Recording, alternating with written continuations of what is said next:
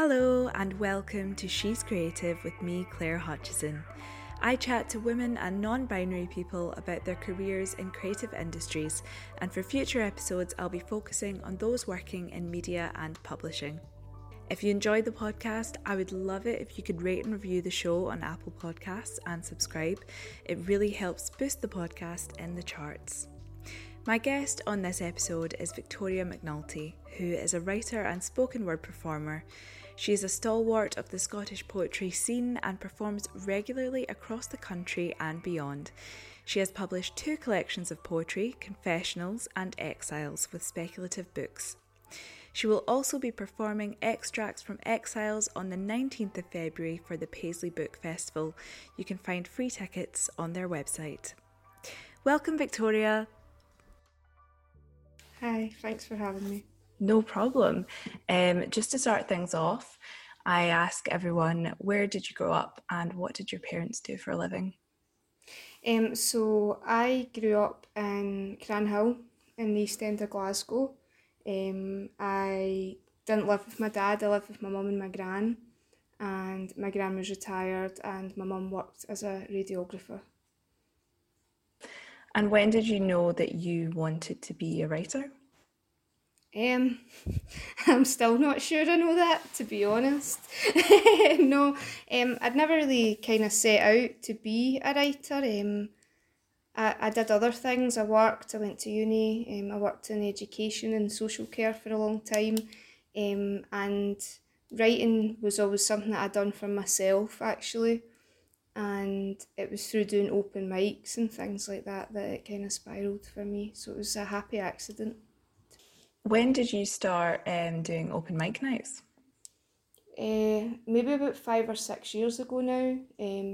I had done them before. I'd been in bands as a teenager, and then I started reading lyrics that I'd written maybe about 5 years ago at open mic nights, just for something to do, really. Mm-hmm. So did that start off with poetry, or you said you were in a band first? Yeah, I think that still actually a massive influence of mine is music. Probably more than literature. I'm a massive music fan, but I started I got into performing poetry a bit older, so I'd had a baby and I'd been living as a single mum for a few years. I hadn't been working, and there was a cafe in Glasgow called the Blue Chair where they had open mics on a Wednesday, but because it was bring your own booze, you could take children in. Mm-hmm. So it was my way of going and viewing and participating in live art without having to get a babysitter. And it was really that simple, to be honest. And watching other poets, I started to think, well, do you know what? I've got these things written down. I can do this. I'm going to try it. And when did you say you started doing that? About 5 years ago? Yeah. Mm-hmm. What kind of sparked your want to do that? I think, if I'm honest, because the life I was leading and the life of my friends and my background wasn't really represented in the poetry I was seeing. I've seen excellent performers with great content, but they weren't talking about my life or my community or people that I knew. And I thought, our stories are worth telling. My story's as valid as anyone else's. So it really was just that. It was to get up and say, well, this is what my experience of that is, or this is what my family's experiences or my friends. And it was just to kind of throw my hat in the ring, really, to be honest. Talk me through the kind of the topics that you write about. I write a lot about family.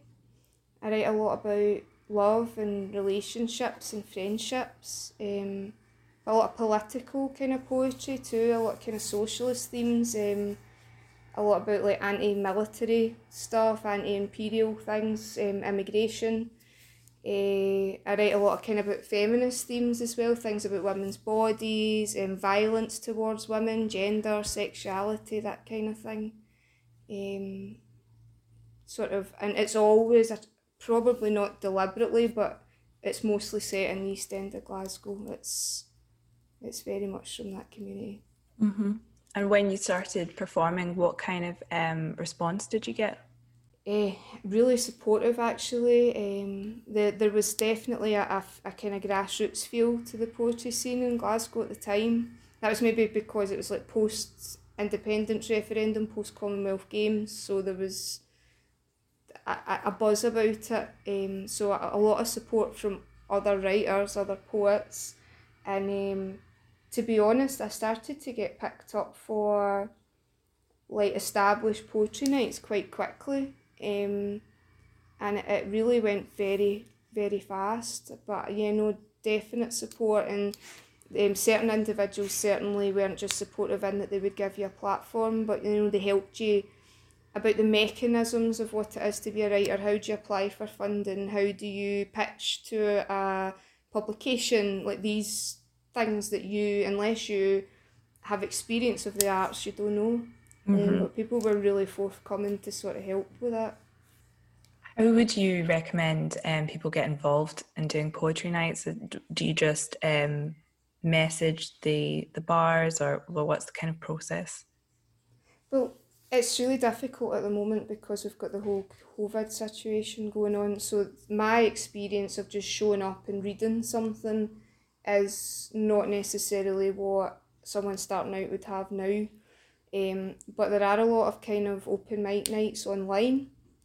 So yeah, I would just message and say I want a 3-minute slot. Just try it, watch other poets, read poetry, and just be present. And not always go to nights just to perform. Sometimes just go to watch other people and take notes in your head and just get a solid 3 minutes or what you're happy with, and then just put yourself forward. What would you say that your writing process was like at the start when you started performing?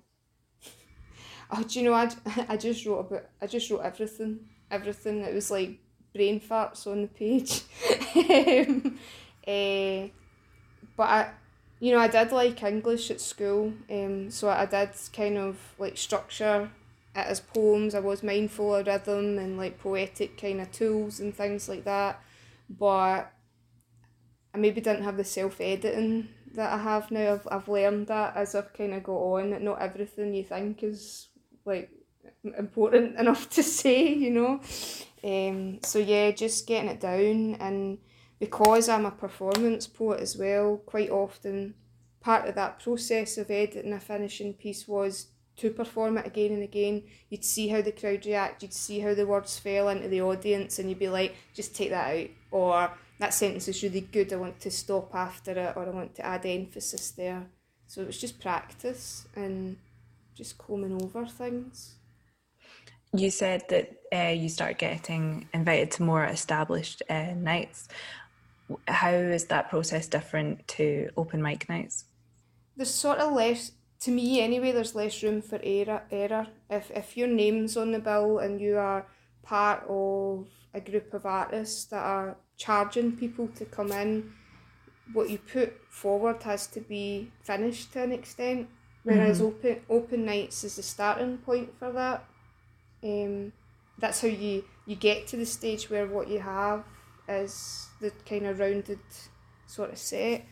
But also, I think, I don't want to say the standard of writing, because that's not true, but the overall standard of what you watch is higher, because everybody has already been through that practicing and editing process to be on that established night.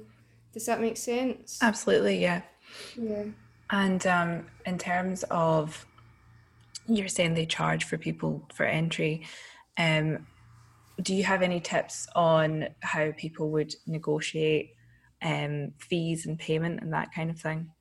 It's quite difficult because there's a Scottish Book Trust standard fee, and anybody who's starting out to perform, I think it's quite good to go on their website actually and kind of familiarise themselves with what they suggest. But if I'm honest, really, it's quite rare to get paid it. It's I think being realistic, you know, if you're going to a grassroots night that's charging £3 in the door, you're not taking £165 home. Mm-hmm. Do you know? So it's kind of bearing that in mind.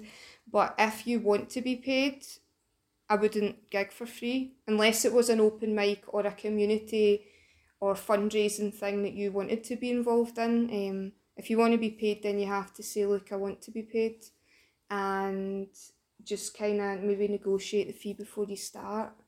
Mm-hmm. See what is the invoice process, what is the fee, and then you can decide whether that is acceptable for you.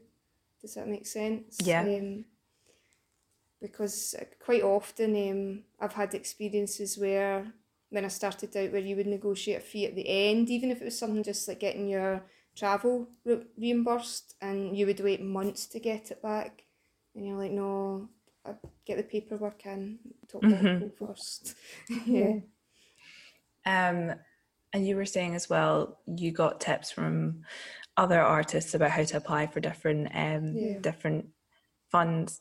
Can you describe some of the different processes that you have to go through, or different things that are available?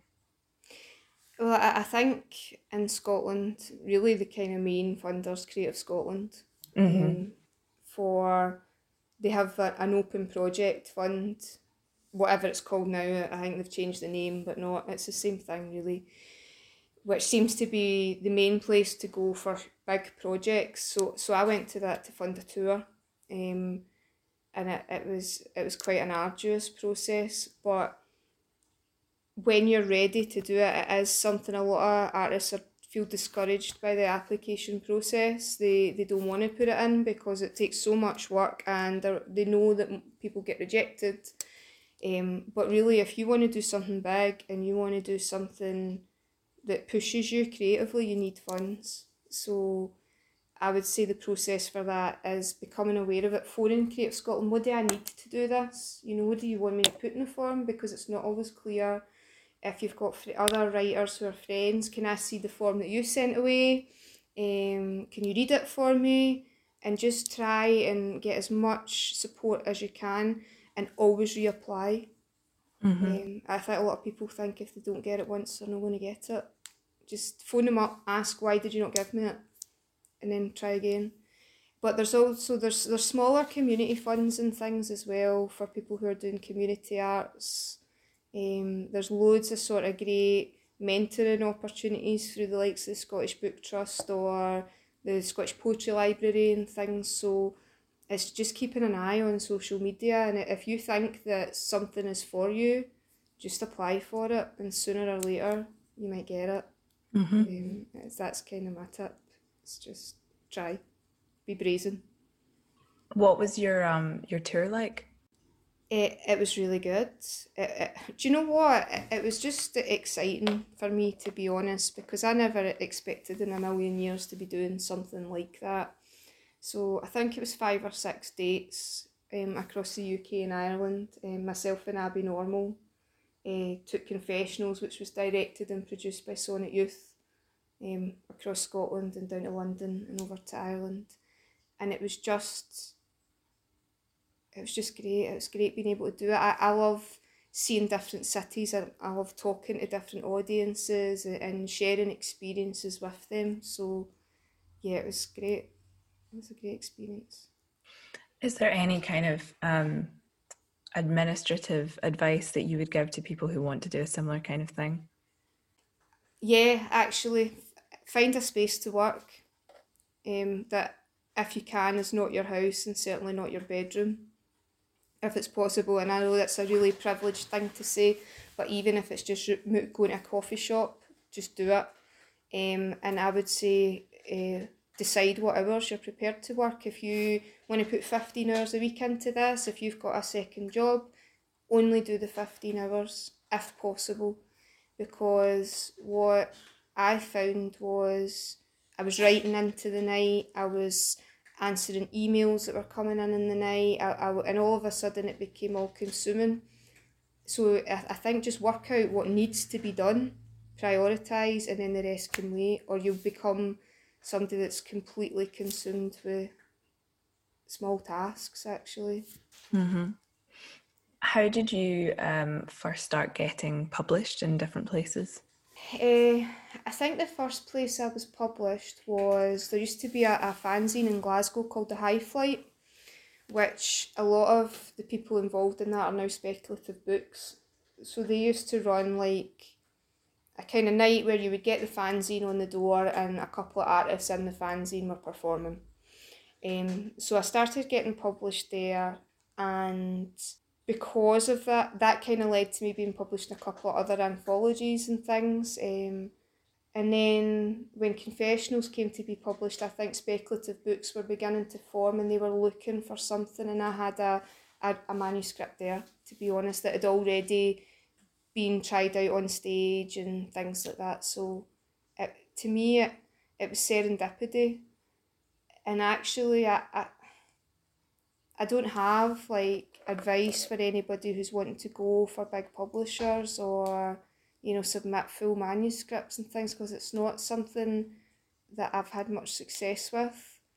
But that's okay. I think it depends what kind of artist you want to be.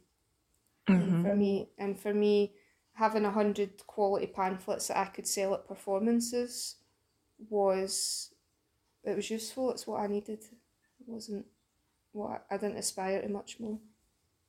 And can you talk me through what Confessionals is about?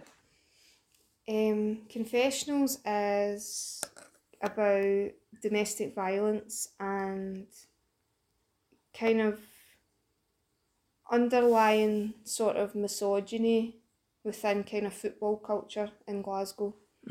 There's a few different themes. There's themes of poverty, kind of Irish heritage, addiction and things in it as well. But it's fundamentally about the experience of women in working men's pubs and going to games and, you know, that voice. Yeah, that definitely sounds like something that's not really spoken about that much. And, you know, especially in somewhere like Glasgow where football culture is so massive, you know, I feel like women's experiences with it aren't really spoken about Yeah, as much. no, absolutely. And I think that there's a double-edged sword there, that there's a classism that means that creating art or writing about football is considered low art, so a lot of people don't do it. And then there's the added kind of gender bias of, you know, women within the kind of football culture in Glasgow are already on the back foot as far as getting their voices heard in a lot of cases as well. So, no, it was something I really wanted to write about, to be honest. And what was what were people's responses like to that? It was really well received, actually. I started to get people coming to see Confessionals that had never been to poetry gigs in their life. They didn't like poetry, they'd maybe just heard from a friend of a friend, oh, this is good, and they would come along. Sometimes you'd get people who maybe hadn't been to the theatre since panto season, you know, and that was really humbling for me, because that's who I was writing to. Do you know what I mean? And Yeah. that, yeah, so that's my memory of that. That I created this thing just out of my own annoyance, but then the similar experiences seemed to be shared with so many people who viewed it, and that was really powerful. Do you feel like there's a lack of representation for working class people in the kind of spoken word and poetry scene? Oh, absolutely, absolutely. I think that we absolutely pathologise working class pain in the art scene in Scotland. And by the way, that's not to decry anybody who's writing about these big issues of poverty or addiction. They're important, but it's almost like that is the only platform we're prepared to give for working class writers. Yeah. And I think that's wrong, because actually working class culture is rich, communities are supportive, so there's a whole spectrum of that. But I actually think there's like a representation issue, a more intersectional issue actually. It's not just class. it's getting better, but still you don't see many people of colour performing spoken word in Scotland. Um, you know, very much you might see nights that are specifically LGBTQ focused, but they're not necessarily mixed with those big bills, you know, and so there's a lot of work to be done, and it's not just about class, I think. Definitely. Are there any venues or specific places across Scotland, obviously when COVID's not a thing, that you would recommend people do spoken word at? Yeah, yeah, I think that if it starts back up, you should go and watch the spoken word at Indeep in the West End. Take part in that if you so desire, but at least see it. It's almost kind of legendary in Glasgow. It's a full night, it's quite ruckus, it's a good thing to see. And again, Noirike as well. They don't just do spoken word, but they take that really high caliber art sort of aspect of it, and getting a ticket to one of their shows is worth seeing because it shows you the spectrum of what you can do with spoken word as well. Venue wise, I'm trying to think where I really liked to perform. The Poetry Club's really good. The best places I like to perform most in pubs. I like to perform with bands where people don't want to watch poets. I really a wee bit of I like the challenge of that. So like if I think of the best gigs I've done, it's been in maybe like Nice and Sleazy's or something, more than like a theatre venue or something like that. Yeah, that's great. And you published Confessionals in 2017 with Speculative Books, can you just talk me through how that deal works? To be honest, when I published Confessionals with Speculative Books, I didn't know what I was doing, and neither did they. So it was a case of, will you publish my book? I'll publish your book. And like a chat in the pub, and all of a sudden it was done. Which is probably, luckily, I found Speculative Books are trustworthy people, but it's probably not the best way to go about conducting your artistic business. So certainly, for Exiles, things were a wee bit differently when I republished with them. I would want a contract, discuss if there's an advanced payment there, make sure that you know exactly what your role in it is going to be and what they're going to give or offer you as well. And again, that'll change for other artists. Some people will want different percentages of sales, some people will want more promotional support, but you have to have that conversation first. And where do you sell the books yourself, or are they sold in specific places? What's the setup with that? I think that my books are sold on Speculative Books website. When Confessionals came out, I literally just took them to gigs. I took them all over the country and sold them. And they sold stuff on their website too, but not in the same scale. I mean, you're talking every week taking bags of books places and punting them to everybody that watched you, which is again not possible during coronavirus. So at the moment, my second book that came out through them is on their website. As well, you do a lot of performance art, obviously. What kind of advice would you give to people that are getting up on stage and doing spoken word? Like, there obviously must be quite a lot of nerves at the start, you know. Are there any tips you can give to people? Yeah, nerves are good. Like, don't get nervous about being nervous. It seems like an obvious thing to say, but you can use those nerves to then drive your performance forward. I still get nervous every time, but I'm able to recognise what it is now and just use it. Rehearse until you're sick of your own voice. I think especially a lot of young kind of performers starting out, they don't seem to rehearse, or they'll read off their phone or whatever.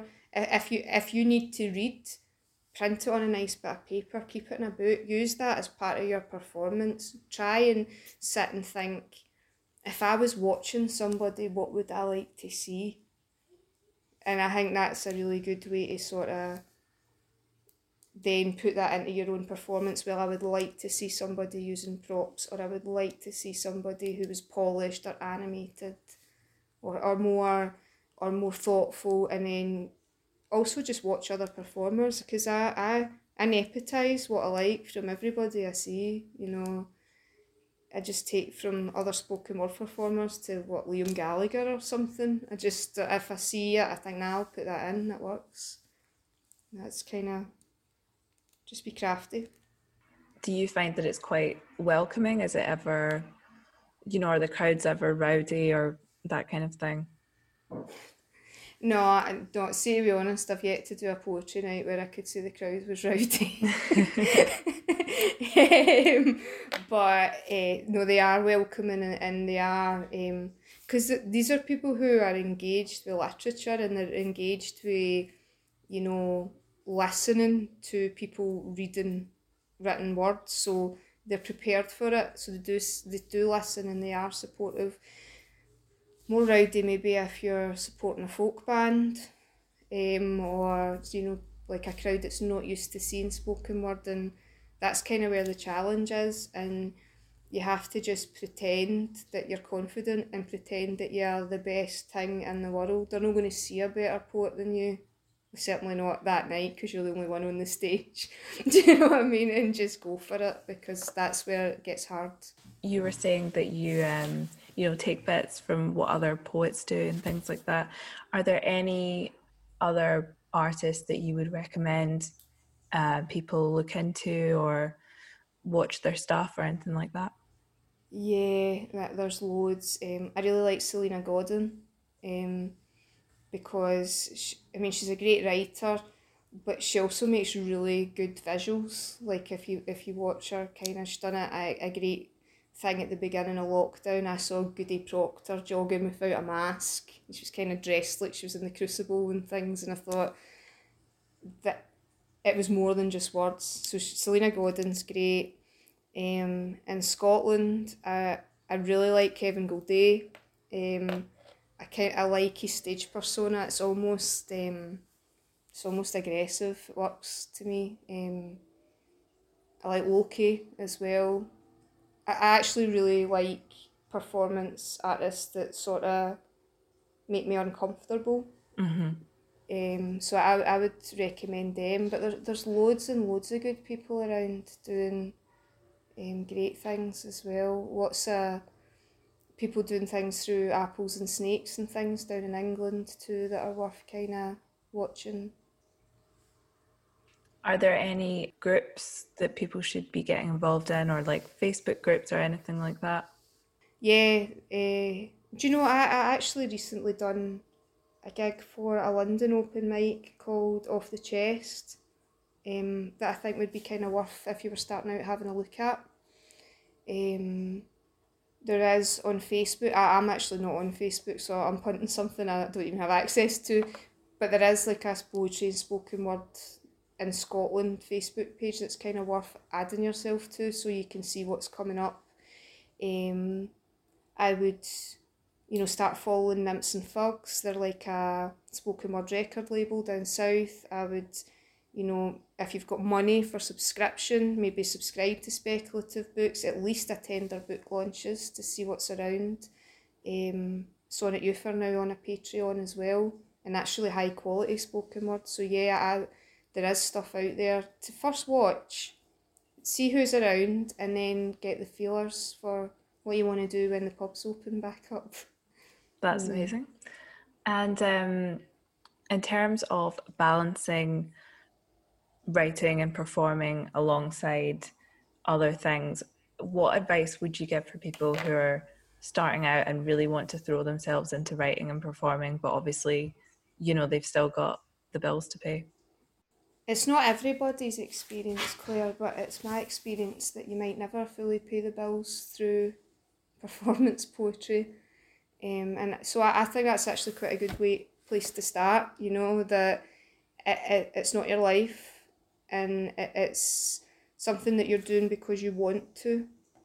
And that then right away becomes the balance. You know, you've got this thing that you're doing that you have to do to pay the bills, and this thing that you're doing because you love it. And then when you love it, it makes it easier to make sacrifices or slot it in. But yeah, I would just prioritise. Don't say yes to everything. I think when you start out, you feel like you're. I mean, I was always just flattered to be asked, so I went. But sometimes I was like gigging 3 nights a week, and you know I had a kid at home and I had a full-time job, and it was just not ideal. So yeah, say no if it doesn't fit in with what you need, or it's not the kind of art you want to make or whatever, and just accept that there will be times where you're not going to make money from it. You're going to have to take a second job, and that's all right. It's all right. Yeah. You published Exiles. Can you just talk me through what Exiles is about? Yeah, so Exiles, it's about Glasgow, and it's about a couple in Glasgow in the kind of aftermath of the Iraq War. But it's drawn on these kind of the gentrification of Glasgow and the kind of almost state violence that's involved in gentrification and poverty, and how that then fuels kind of military involvement overseas. And that's kind of what it's about.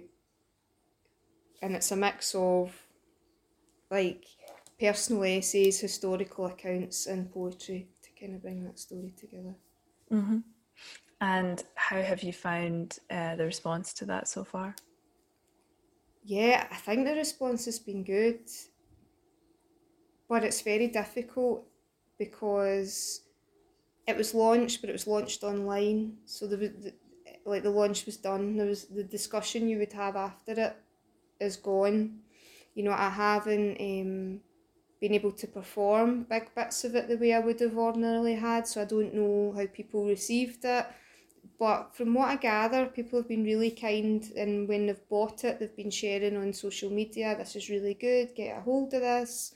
So certainly people who have it have been happy with it. But it feels a bit out there in the ether just now. It's a very weird time to be releasing anything. I was reading some of it earlier, and I really like how it kind of encapsulates, you know, everything about Glasgow and all the different layers Glasgow has. Do you think the city itself is something that inspires your work? Oh, absolutely. Absolutely. And I wouldn't say that I wouldn't be able to write anywhere else because that's not true. But I love Glasgow. Or I love the East End of Glasgow, to be honest. I love the history of it and the character of it and the kind of cultural background of it. And, you know, people talk about having artistic muses. Well, I think maybe the Gallowgate's mine. I don't have a person. I've got 4 pubs, you know. So absolutely, it's my main inspiration actually. Yeah, that's brilliant. And in terms of if people are looking to pitch things to different publications or magazines or whatever, what kind of experience do you have of that, and do you have any advice? My main experience of it is just be prepared for repeated rejection, like that. For just be aware that you know what you're sending in. There's going to be thousands of people sending in quality stuff. So I almost, if I'm pitching to somebody, just approach it with I'm not going to get that. So then if I do, it's a happy bonus. I would also say if you're going to, before you pitch to anybody, make sure it actually fits. You know, don't just go, I've got 4 poems here, I'll punt them off. Try and write for that publication if you can. Read what they print as well. Make sure that your style is what they look for before you do it. Even just to save yourself time actually, instead of, you know, working on stuff that's not going to, you know, hit the mark. And I know that Gutter recently have done like I didn't attend it, I probably should have, but Gutter did as part of Scottish Book Week, tips about pitching to magazines and things. I would certainly, if anything like that comes up, go to it if there's any guides online, read it, because it's not as straightforward as you think. Mm-hmm. Absolutely. Are there any specific publications that you can think of that regularly publish poetry? Yeah, Nutmeg regularly publishes football poetry as part of their... I don't think it's quarterly, I think it's more than that, but it's a proper high quality publication. So if football's your thing, it's definitely worth contacting them. Gutter, again, it's a total literary magazine. It's based in Glasgow. They publish a lot of very good poetry. There's other things like, I don't know, Dark Horse and things that publish a lot, but if I'm honest, I don't really read them. It's not to decry it, but it's not where I get my influence from, to be honest. So yeah, I'm trying to be diplomatic, but if I'm honest, I'm not really that bothered about like getting published in these things, because it doesn't impact my work or what I'm trying to make. So again, it's about knowing where you fit and knowing if you want to be a page poet, then you need to start sending out publication. But for me, I was like, aye, okay. It's not. Do you think you're more drawn to the spoken word aspect of it? Yeah. I think I'm primarily a performer. I think that's what I like to do. That's what drew me to it. But I also like the accessibility of spoken word as well. I love reading page poetry. I've loved it for years, but because you can mull over a page poem and you can go back to it, and every time you go back to it you see something else.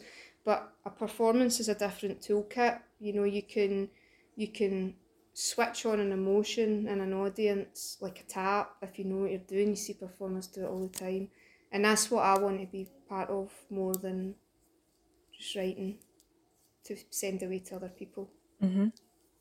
And just to finish things off, what would be your best general advice for someone that wants to follow a similar trajectory as yourself? I think just be what you are. Just make what you want to make and say what you want to say, and don't be scared of that, because I always have a bit of cynicism about people who set out in the arts to do a specific thing. There's many paths that you can take, and there's many outcomes. But if you've got your eyes set on the prize, then you mould yourself to fit it. It doesn't necessarily make good art, and it doesn't make you happy doing it. So yeah, just work on what you want to work with. Find other artists that you admire, work with them, share ideas with people who inspire you. If you're not accepted by the kind of mainstream or the established sort of rungs, then create your own. You're only looking to get your work out there.